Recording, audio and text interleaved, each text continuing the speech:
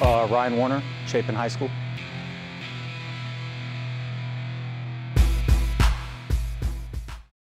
The goals for the upcoming season we usually have every year. They don't really change. Number one goal is to win the North. Any kind of Northeast team that we play, we want to have a level of success here.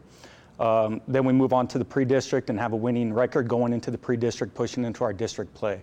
We have a 4-team district, so we've already made playoffs. So our ending goal is to push for a district championship and have momentum going into the playoffs.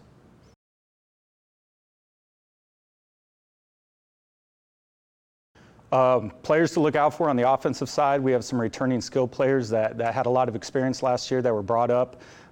We have Zeke or Timothy Pestron. He's our outside receiver. He'll play both ways, also play safety for us on the defensive side of the ball. Anthony Rivera was a receiver that really stepped up last year and did really good. Our quarterback, Mason Standifer, is the leader of our team. We're expecting big numbers from him, also with Jacob Williamson.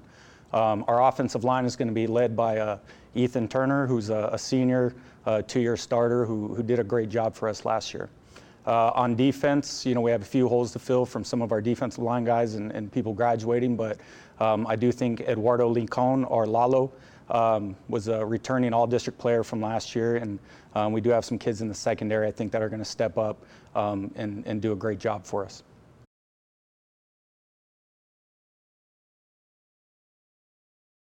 At the end of the regular season, we are a 4-team district, so we already have that playoff position. The goal is to set the standard high as championship standard, so we are hoping to be in a position to win a district championship.